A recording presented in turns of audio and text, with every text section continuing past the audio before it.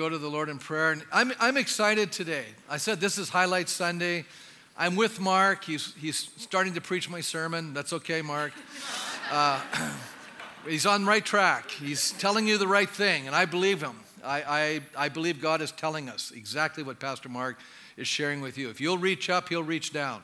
You know, we don't have to carry a lot of stuff that we're carrying. And I know we all battle at different times in our life levels of anxiety. Isn't that true? Now, how many here would like to say today, you know, there's some things I'd like to let go of right now. There's some things that are weighing heavy on my heart. Just with an uplifted hand, let's just lift these up to God this morning. Can we do that? You know, we have disappointments in life. There's challenges before us. These things will always be there. And I think that's designed to help you and I trust God. It's designed to keep us looking to Him. And no sooner do I get through one thing, how many have discovered there's something else facing us? And we have to learn to trust God for that. And we grow in our faith because of those things. But let's alleviate the anxiety this morning. So Lord, as we've heard, beautiful message. You're reaching down right now. We're reaching up. Lord, we're casting all of these things that cause anxiety and anxiousness, fear and turmoil within our soul to you this morning. We're asking you right now to take our burdens upon you, Father. Your word declares, if we cast our cares on you, you said you would care for us, you would assume those burdens, and that we could leave this place knowing that we're in your care and that you're concerned, that you're hearing our cry, you're answering our prayers, you're working things for good. And we just thank you for all those amazing assurances that you're giving us. Now I pray, Lord, open our hearts to you. May we hear you speak in our heart language. May we hear your voice speaking, not the voice of a pastor, but the voice of the Spirit of the living God, speaking into our soul exactly what we need to hear today, this amazing Easter Sunday in 2019. We thank you for that. In Jesus' name, and God's people said, amen. Amen. You may be seated. I can't imagine receiving a phone call like Ruth Dillow received.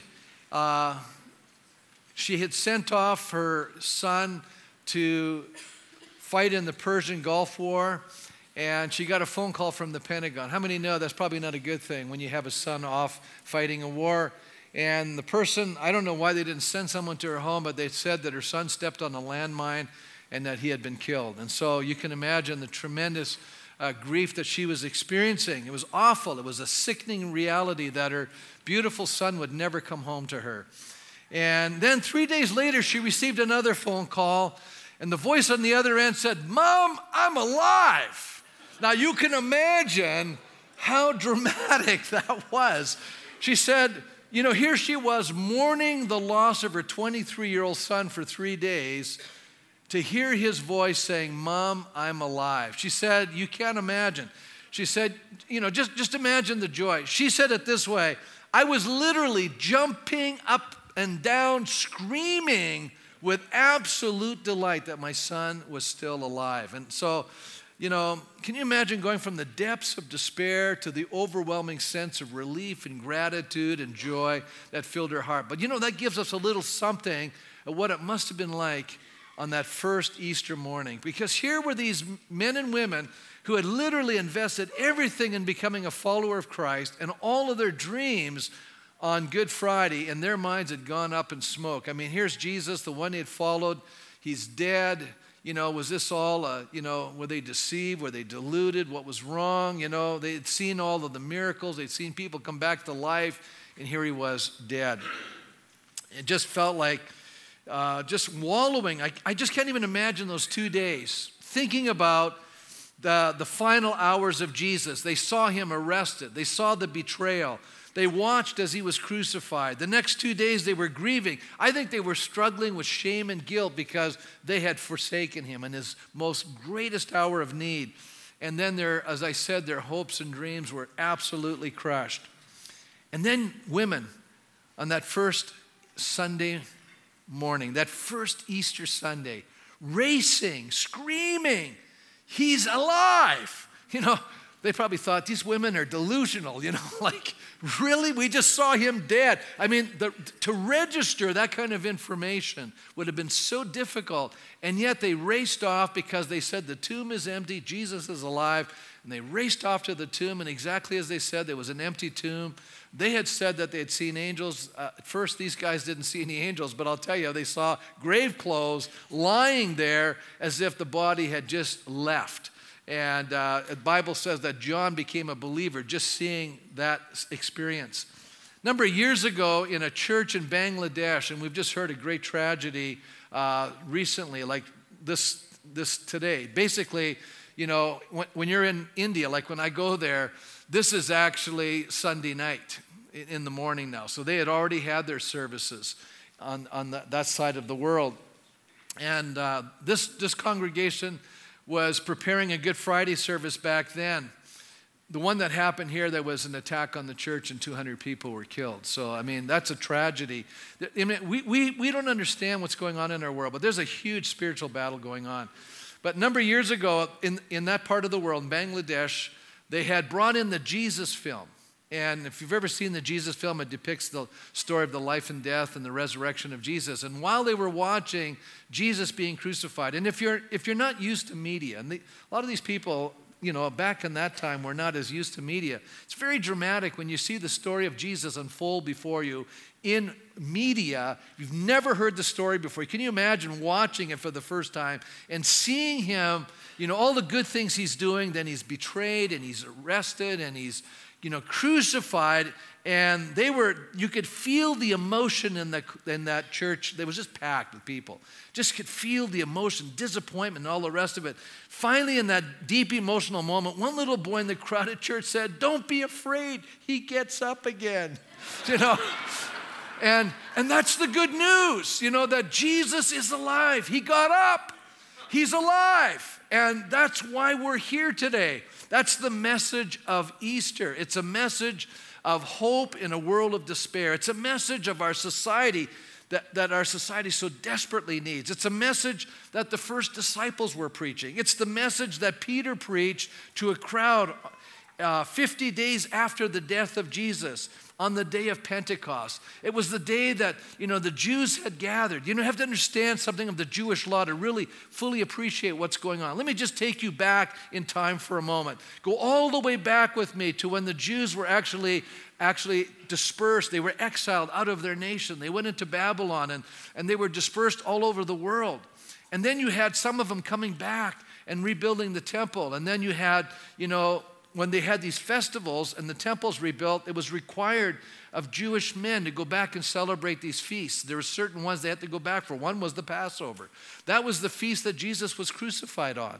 That was the feast that was celebrating the fact that Israelites were led out of slavery. And so Jesus is actually showing us a picture that you and I are being led out of a slavery far deeper than human oppression. It's actually the slavery of sin that you and I are all battling. And so they were celebrating the Passover feast. And then 50 days later, they gathered again. And this time for the Feast of First Fruits, you know, the Feast of Pentecost, the ingathering. And so they were there. And isn't it amazing how God uses our events and our timetable? I think God planned it all out, to be honest with you. You know, they were there in the upper room waiting, and Jesus had said, wait in Jerusalem until the Holy Spirit comes. And on that 50th day, the Spirit of God came on these guys, you know, and these women in that upper room, and they were filled with the Holy Spirit. And then they began to speak in a language they had never learned. And they were actually speaking in a known language. And they were speaking in languages that actually were impacting the people that had gathered in Jerusalem, because at that moment, the city would swell with all of these people coming to celebrate these festivals. And there were people from 17 different national entities around the world. They were Jewish, but they were now in Jerusalem to celebrate. And as these Galileans, these northern Israelites, these northern Jewish people, these Hebrews who were speaking out in a language they had never learned, all of them were hearing them declare the wonderful works of God. How many know that was a miracle? You know, how many here can say, it would be pretty interesting if I started speaking in a language I'd never learned and people around me could understand what I was saying? Wouldn't that be amazing? That was what was happening at that moment. Why was God doing that? He was drawing attention to these people. He was doing a supernatural thing to arrest people's attention. Now, Peter gets up and, because people are going, what in the world is going on here? Some were mocking and saying, well, these guys are just drunk. Peter goes, no, it's 9 o'clock in the morning. We're not inebriated.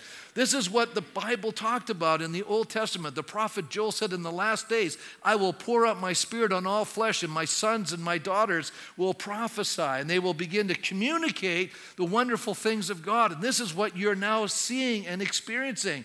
And he's explaining this to them. And then we pick up Peter's Pentecostal sermon. I like this sermon. That's why I'm going to talk about it here today. It says here, beginning in verse 22, he says, now, fellow Israelites,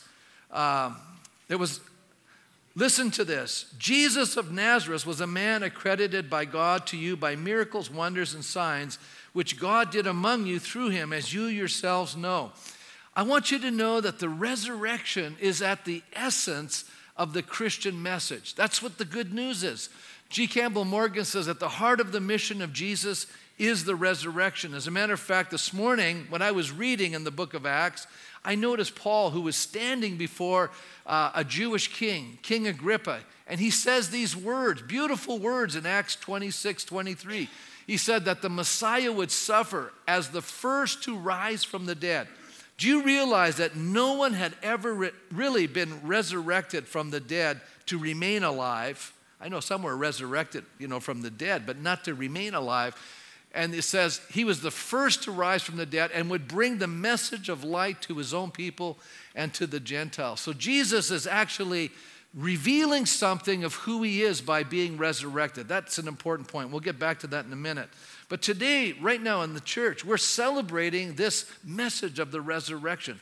We're celebrating the reason why death is defeated for those who put their trust in Christ. There's a reason why you and I can have hope when we have losses in our lives. There's a reason why when fellow Christians go to be with Christ, you and I know that their bodies are going to be resurrected. You and I have a hope that when we die, our bodies will be resurrected because Jesus' body was resurrected. That's why we have this hope. And by the way, most of our culture tries to embrace that hope, but they don't understand by which the foundation that hope is placed. It's actually in what I'm sharing today. It says we're celebrating why our sins no longer have authority and dominion over our lives. We are celebrating our declaration of freedom. We're celebrating our declaration of independence from sin.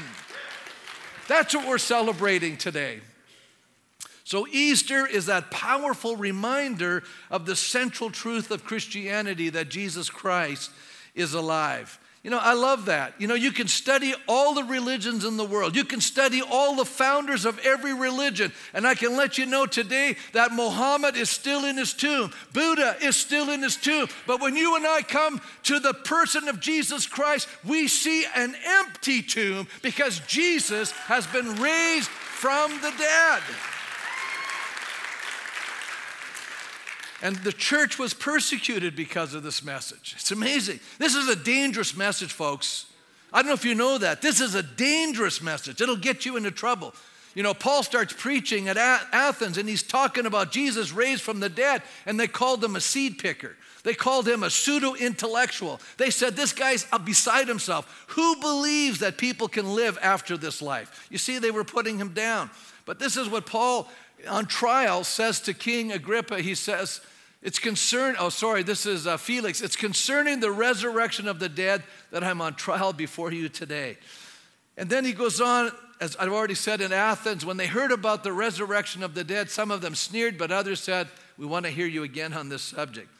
Now, how important is the resurrection? I want to just remind us what Paul wrote to the Corinthians. He said it this way: if there is no resurrection of the dead, even that concept, then not even Christ has been raised.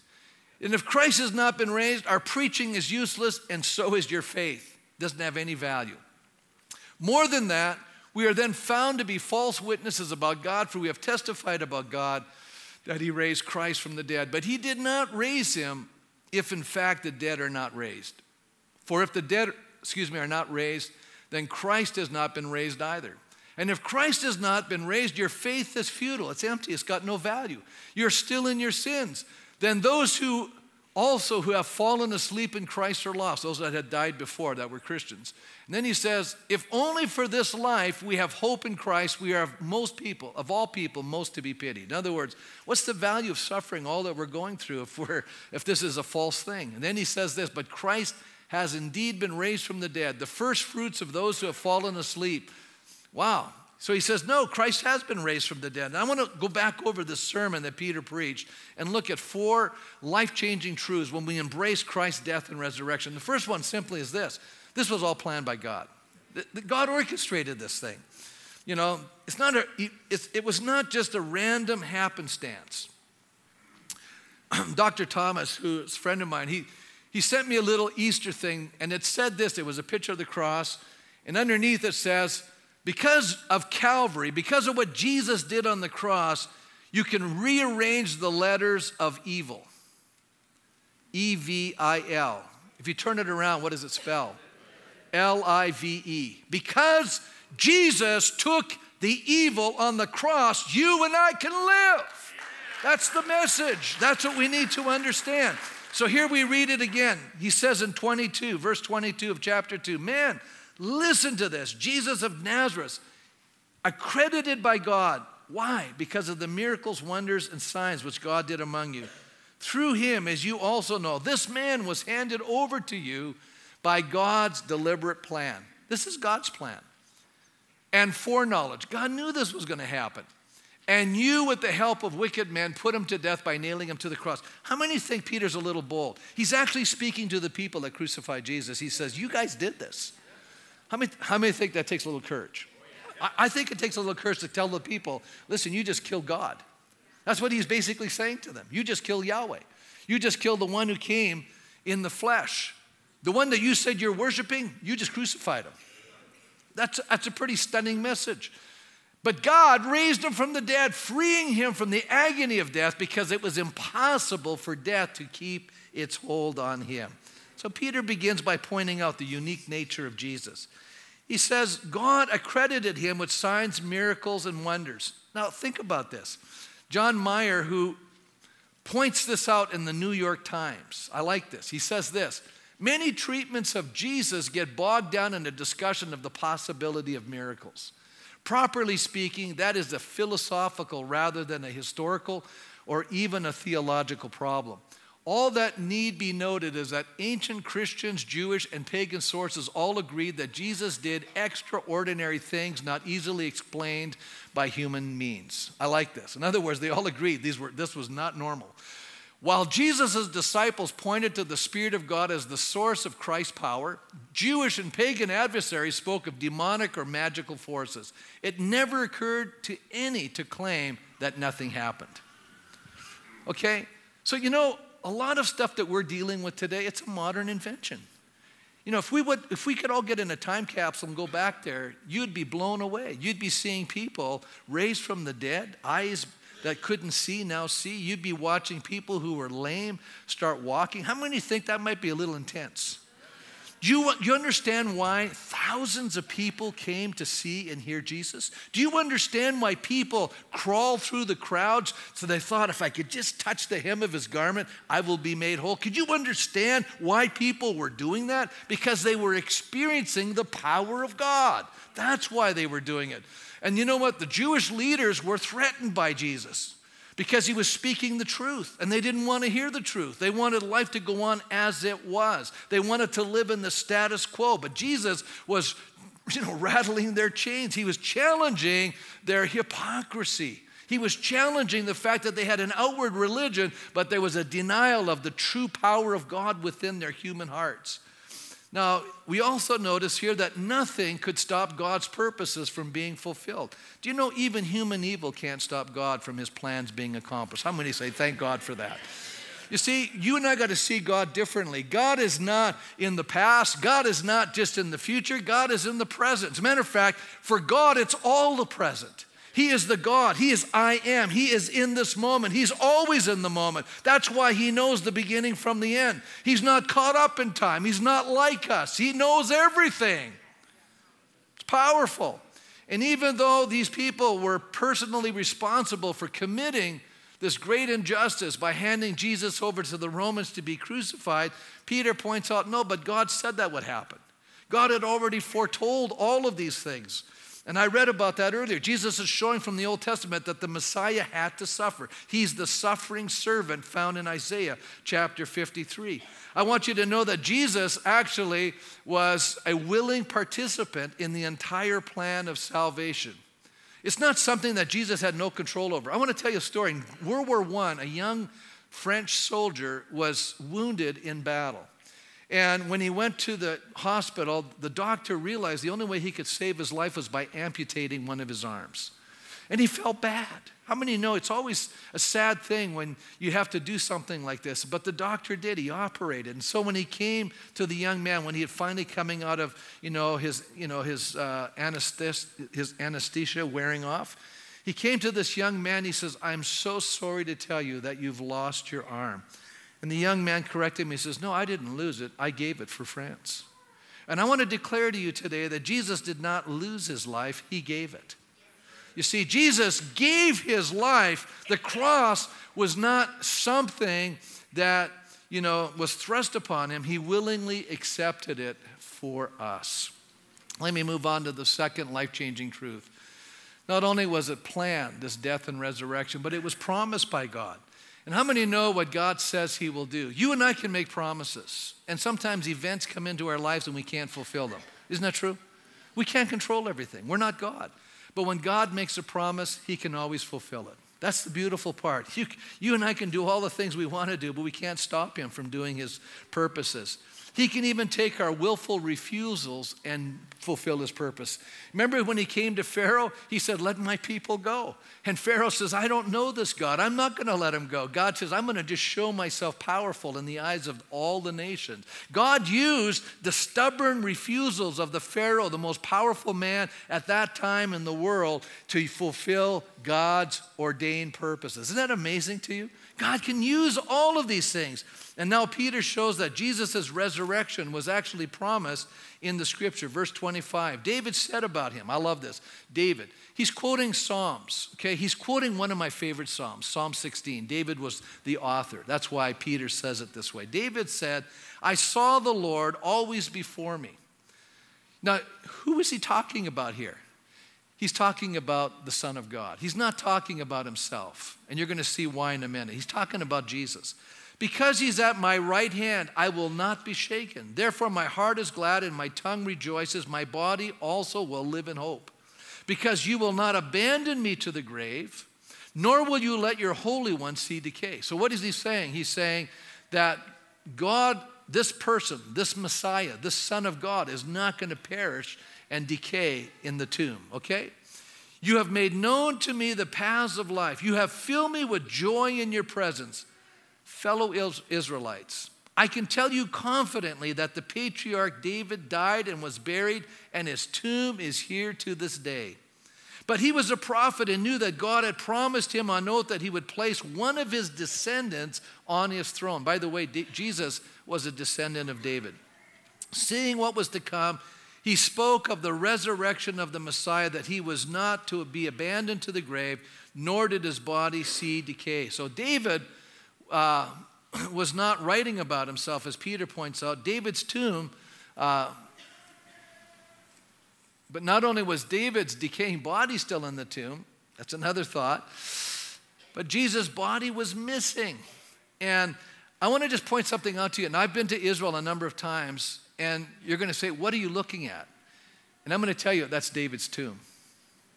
That's David's tomb. See the part, I'll turn your way. On the left, that's the tomb. On the right, you'll see blue curtains.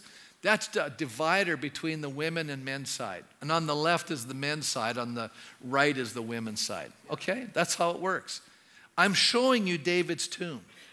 And so David is saying, it's not about himself. David actually died, and David, his bones are in there. He's decayed. This is not talking about David. Peter's going, listen, you guys, this is not about David, this psalm. It's about the Messiah. So,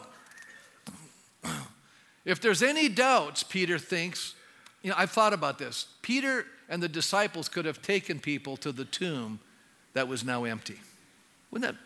I mean, think about it. If these guys were saying, well, these guys stole the body. Well, I want to just point out something. If they stole the body, they're not benefiting from it because they all died preaching the sermon, except for John. This tomb was sealed by Rome, and he could have taken them over there and say, look, when we got there, there was the grave clothes in it. How many know when you're a grave robber, you just take everything? And actually, the value was in the grave clothes. That's where they put all of the stuff in. No, all of it was there. That's why when John ran to the tomb on that first Easter Sunday morning, when he saw the grave clothes, immediately he became a believer. He recognized this was supernatural, and he understood. But let's say some of you are having a problem with all this. I want to read a very obscure text. I'm sure you've read this, but it hasn't registered maybe the way I'm going to share it with you today, okay? So we're going to turn to Matthew's gospel for a minute. And in Matthew, he says something very interesting. He's talking about the crucifixion of Jesus. Look what it says. And when Jesus had cried out again in a loud voice, he gave up his spirit. In other words, he died. At that moment, I'm reading the very next verse, the curtain of the temple was torn in two from top to bottom, and the earth shook and the rock split. I spoke about this Friday night. Remember that? Talked about how big the curtain was, how gigantic. It took 400 priests to maneuver this veil, and it was torn from the top to the bottom. And when you read further in the book of Acts, many priests became believers. I wonder why. They knew this was abnormal. This was really an amazing thing. But let's read the next verse, verse 52. The tombs broke open, and the bodies of many holy people who had died were raised to life. You got to think about that. That's the next verse. Here's the next one. Then came out of the tombs, and after Jesus' resurrection, they went into the holy city and appeared to many people. Now, I just want you to follow. Track with me for a minute. This is how my mind works. Okay, you've buried Aunt Martha. She's a very devout, godly woman, and she's been dead for 1 year. Now, she's been buried at the side, somewhere in one of those caves along in the rocky area of Jerusalem, because it's built, nestled in all these mountains, guys. So she's buried there, and all of a sudden, Jesus comes out of the grave. He's appearing to people, but not only that, he's the first fruit of the resurrection. A whole bunch of holy people come out of the graves and start visiting their relatives. Now, I don't know about you, but that, I'm sure, freaked a few people out. How many here would say, I'd be a little freaked out if one of my long-lost relatives showed up at my house? Wouldn't it scare the bejeebers right out of you? Come on, we got to read the Bible the way it says it, the way it is. And I'm just going, this is so amazing. So not only did Jesus rise from the dead, a whole bunch of holy people are walking around that were once dead, are walking around the city of Jerusalem, bumping into people and talking to people and all the rest of it. And I'm sure if that starts happening, a lot of people are talking. Let's be honest. Wouldn't you be talking? You'd be on Facebook, you'd be phoning, you can't believe this. You'd be telling everybody. How many here probably you tell a few people if some dead relative showed up? You'd probably be would you be talking about? Now, Peter gets up. This is all going on, right? All of this stuff is happening, and he goes, now listen, Jesus is alive. And the people, if they thought he was still dead, they would have said, listen, Peter, you're full of it. I mean, Jesus is dead back there in the tomb, but they didn't disagree with him. As we're going to see, they responded to this sermon because they knew what he was saying was the truth. And thousands of people that day came to faith in Christ because of what Peter said here. And these are the actual guys that had killed Jesus. And so they started to recognize, we have blown it big time. We've messed up. Let me move on to my second point. And it was accomplished. Not only was it planned, but it was promised by God. Now it's accomplished through the power of God. Obviously, these are miracles of amazing magnitude. To be brought back to life. Actually, the resurrection was God's seal of approval that Jesus is who he says he is. And Paul, when he's preaching the gospel, he says this when he's writing to the Romans. He says, Paul, a servant of Christ Jesus, called to be an apostle, set apart for the gospel of God, the gospel he promised beforehand through his prophets in the Holy Scriptures regarding his son, who as to his earthly life was a descendant of David, and who through the Spirit of holiness was appointed the Son of God in power by his resurrection from the dead. And what he's basically saying there is, this is God's seal of approval. This is the Messiah. This is really God in the flesh. God is resurrected from the dead. Peter now states that it was impossible for death to hold Jesus. How many know if you live a sinless life, you will never have to die? The only problem is we've all sinned and fall short of the glory of God. That's why we're dying. But Jesus didn't have to die, folks, because he had never sinned. And what he did on the cross was take our sins. That's why he died. He died so that you and I could have life. You know, we're making a substitute with God. We're making an exchange. He's taking our sin. We're taking his sinless life. How many go on? Amazing exchange. And out of that, he dies so that you and I can have life. Is that an amazing? This is good news. This is phenomenal news. Powerful news. Now, I want to just say this, you know, that one of the most compelling arguments for the power of the resurrected life is a changed life. How many say that's probably true? Now you think about it, the Apostle Paul, here he is, he's killing Christians, right? And now he's on his way to Damascus, which is about 60 miles from Jerusalem. He's traveling there, and Jesus shows up. This is like a number of years later in the story. It's not like it happened 40 days later. We're talking a few years down the road. He's allowed Paul to be a persecutor. Some people have been arrested. Stephen was martyred. He was killed. Paul's running out. He's trying to kill some more people and arrest them and tell them to stop talking like this. It's actually messing their Jewish faith up. That's what he was thinking. And he's on his way, and Jesus shows up and stops him. And he says a vision of the resurrection Jesus. And this guy gets changed. He moves from being the number one persecutor to the number one propagator. He's the number one preacher now. Don't you think God has a sense of irony? I'm going to take the number one guy that's destroying the faith, I'm going to make him the number one proponent and advocate for the faith. And God changes him. Now, just looking at his life, that's such a dramatic change. Do you know when you're looking at testimonies of some people's lives, how many have ever seen Alpha? Anybody ever do the Alpha stuff? How many are amazed at the stories of changed lives in there? And I mean, it's radical stuff. I mean, these guys that they have on Alpha are so messed up. I mean, when you look at their picture, the before and after, you don't even recognize the same person. Isn't that true? Kirsten and Dirk, you guys see that? Isn't that amazing? And the one guy, he goes, I looked into the mirror the next day after praying, and he says, I saw a different man. I mean, all of my addictions were lifted at that moment. That's the power of God. This guy's a criminal. He's in jail. It's just amazing, the transformation. Do you know why Satan comes along and tempts us to accommodate and compromise our life? Do you know why he's doing that? He wants to diminish the impact of the message of the transforming life that Jesus brings. That's why he's doing it. And so you and I, it behooves us, I'm urging you to say, we need to learn how to say no to sin and say yes to God. Because when we say yes to sin, we lose our freedoms, and sin has power and it begins to take us back under. But when we say yes to God, there's a freedom there, and we have the power to say yes. And when you have this transformed life, it begins to validate the gospel of Jesus Christ. That's why Satan is constantly trying to get you and I as a believer to do the wrong thing. Can you see it? Let me move to the final point here. And that's simply, it's demonstrated by the presence of the Holy Spirit. Do you realize that if Jesus had not been raised from the dead, there would be no Holy Spirit? Because Jesus is the one that sends the Holy Spirit. That's what he told him in the upper room. It's very important that I leave now so I can send another advocate, another comforter, someone like myself. I'm going to send the Spirit of truth. I'm going to send the Paraclete. Listen to this. Here's the good news. If you and I were to take a time capsule and walk with Jesus while he walked, and we could only be close to Jesus when we are in physical proximity to him. But Jesus, it's important that I leave. You know why? Because I'm going to come and live inside of you.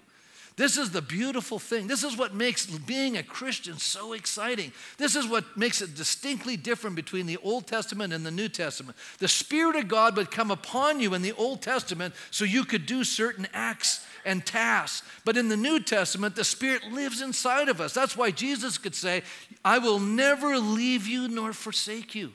Why? Because he's living in us. Isn't it amazing? I don't have to ever be alone. As a matter of fact, I am never alone. I have Jesus. I have my best friend. He's always with me. If I go through a hard time, I can just start talking to him. If I have a burden, I can tell him. If I wake up at night and maybe I'm anxious about something, I can pour out my heart to him and all those anxieties lift. Isn't that an amazing thing that we can talk to God like that?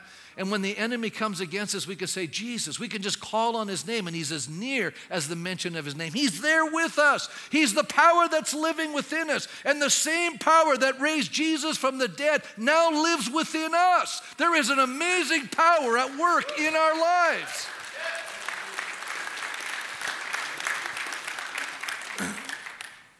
Do you know the demons are afraid of Jesus? Does anybody know that? Where's Jesus? In me. So they're not going to bug me. See, they bug certain people because they don't know who they are. We need to understand who we are. But the Holy Spirit today is also working at convicting and convincing us of our need for Christ. And I picked up this story. It's so amazing, of a young Cuban. He grew up in a dysfunctional home. A lot of us have. We just grew up in brokenness. Isn't that true? And we can use that. We can blame that. We can say, this is the reason why I am what I am. Can we stop doing that? Can we just finally come to God and say, Lord, yeah, I've got, I didn't maybe grow up with all the advantages, but you know what? If you come into my life, you are the negating factor. You can negate my past, and you can give me a brand new future. As a matter of fact, McGill was 14 years old when they sent him off to go to Havana to school. You know what he started doing? Instead of going to school, he went in the drug business. He started growing marijuana and coke plants. And he had 40 people working with him at 14 years old. This guy had to be a leader, right? At 14 years old, he's got a bunch of people working for him, and they're growing cocaine and marijuana. Well, while he was going to go check on another field one day, he wanted some literature. He didn't have anything to read, so he went to the older lady that was at a house nearby, and he said, "Do you have anything to read?" She says, "Yeah." She handed him a New Testament. How many know that? That's going to be an exciting read. So he starts reading the New Testament. How many know there's power in the Word of God? And I'm sure this woman was praying for him, because I'm sure she knew what he was about, and he's now reading the New Testament. He starts reading about Jesus. He gets enthralled. He's never heard this story before. He's reading about Jesus, all the things he's doing, reads about his death, he reads about his resurrection, but he just keeps on growing his marijuana and doing his thing. But he's telling all his coworkers about just Jesus. He's reading from the New Testament to the 40 guys that are working with him in the coke plants and the marijuana plants. See, he's still doing this. But then a crisis comes into his life, and he's deathly sick, and he's in terrible shape, and he's in this accident, and all of a sudden, as he's trying to recover from this accident, he hears a radio broadcast in Spanish about the gospel of Jesus Christ, and he tunes in, he's listening, and the speaker talks to him about how terrible it is to live such an empty, meaningless life full of guilt and shame. And McGill realizes that that's his life he's describing, and God opens his heart, and he gives his life to Jesus. And the first thing he does is he gets rid of all of his plants. He destroys his field. That's all of the pay for all of his workers, right? The 40 people show up, and what does McGill do? He starts preaching the gospel, tells them how he gave his life to Christ, and all 40 of them become Christians. That's amazing. And then he says this is a quote, "From our little band of cocaine farmers," he said, "have come 12 pastors." Isn't that amazing? Yeah, God has turned this evil thing around. He's using it for good. And he says, and for the last 6 years, he's been pastoring a church after planting 10 churches. So he's a church planner. And he said, the lady, the older woman who gave me the New Testament, is the leader of another group in another area. And all the other pastors are spread out all over Cuba doing ministry. These were the cocaine farmers. How many know that God can change people's lives? I love that story. It's great. And there's story after story like this all over the place. I met a young guy in India. I was his teacher. And when Dr. Thomas said, this guy, when we first met him, we didn't even know he was, they thought he was not all with it in his mind, okay? He was found eating garbage in the streets. He was so messed up in his thinking, he was incoherent. But when he became a follower of Jesus Christ, his mind became renewed. This guy was so keen to learn that today he has a PhD and is studying in the United States. He's one of the most brilliant young Indian students this is the kind of stuff that the gospel of Jesus Christ produces in people's lives.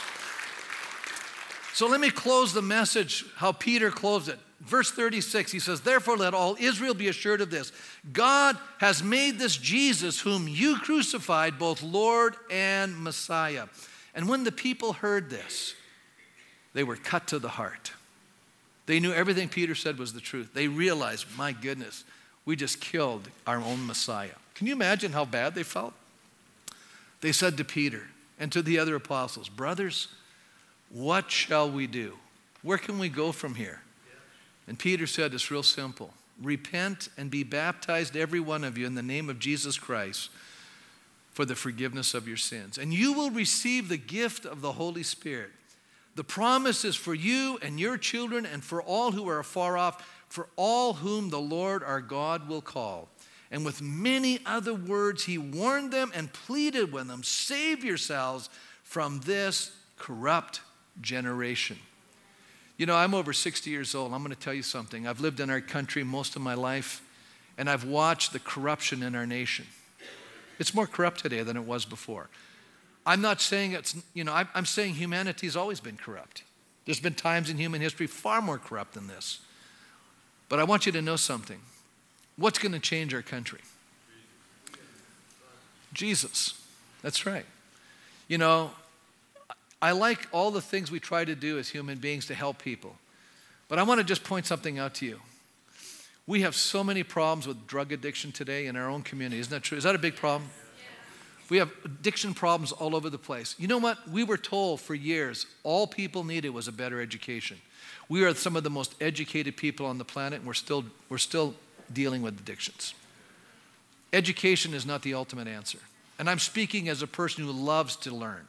I am well educated, but that's not the issue. That's not the ultimate answer. It's this person called Jesus that changes our lives. He's the one that transforms us. He's the one that delivers us. He's the one that sets us free. I love, this whole idea of repentance. You know what? It's so simple. You know what it means? Change your mind.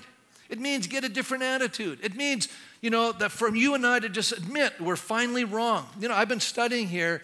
I'm telling you this. I've been working on a thesis for over a year. And, it's really fascinating to me. There's only two groups of people in the world, the wise and the foolish. You know who the wise people are? They're the ones that fear God. You know who the foolish people are? The ones who think they know everything and you can't tell them anything. That's the foolish person. You can't instruct them. You can't correct them. They know it all. The wise person says, you know what? I don't know anything. And I've learned over the years, the more you learn, the more you realize how little you know. That's what happens. That's really what happens. And some of us in this room, we've made all kinds of mistakes, right? Come on. I got my hand up. How many have made a few mistakes? But I want you to know God can redeem you from those mistakes. If you will surrender your life to Him, He will give you meaning and purpose in this life. As a matter of fact, God has an assigned task for every one of our lives, and so many of us are afraid to fully surrender to Him because we're afraid God's going to make us do something we don't want to do. And I'm going to tell you right now, if you will fully surrender to God, you will be doing exactly what you really want to do. That's the way it works. So let's stand today. Let's stand today. Are you glad for Jesus? Are you glad that He's alive and rose from the dead and He's conquered sin and death and He's given you and I eternal life? Isn't that amazing? Isn't that amazing what we're celebrating today? But I want to make it real personal today. You and I can say, yes, Pastor, I believe all of this. But to actually appropriate it in our lives, to actually experience its power, that's powerful. How many here say, you know what? I want to lay down my fears right now. I want to lay down every fear I've got. I want to just give my life completely to Jesus. Say, okay, Lord, I don't know how many more years, days, weeks, however long I have. I want to just give it to you fully. I want to surrender to you completely. I want to accomplish your purposes for my life. And I'm going to tell you right now, you'll be the happiest person on the planet. Because what's going to start happening, this is what's going to start happening. You're going to move away from your self-centeredness. You're going to become so Christ-focused. Because after a while, it won't be about you anymore. You know what? We're unhappiest when we're focused on ourselves. That's the truth. All of a sudden, we're free.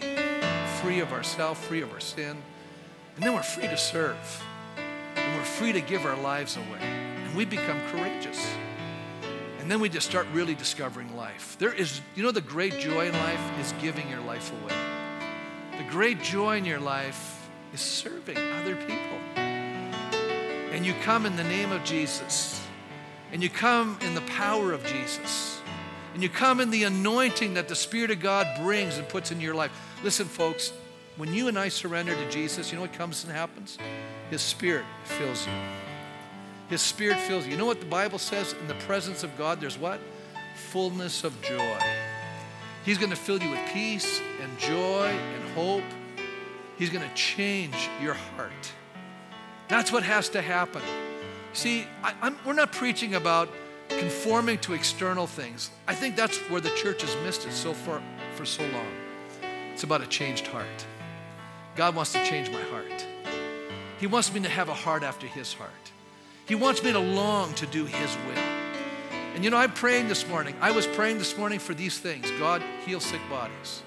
Deliver people from their addictions. I was praying this morning that people would come to faith in Christ. But here's the last one.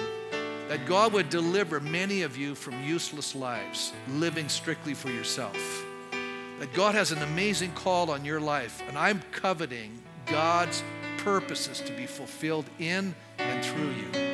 Your lives could change our whole nation. Your lives. I'm looking at the people. I'm not just talking about changing Red Deer. I'm talking about changing all of Canada. But what is it going to take? Fully surrendered life. That was my prayer for you. You would live a fully surrendered life, and you would have no idea how that's going to impact people. You may not seem great in the eyes of society, but you'll be great in the eyes of God. And you will impact people around you. And you never know who you're impacting. And they can continue on to impact many more. How many are going to join me by raising your hands and saying, okay, Lord, here's my life. I don't know how long I have. You may think you have a long time. You may not. You don't know.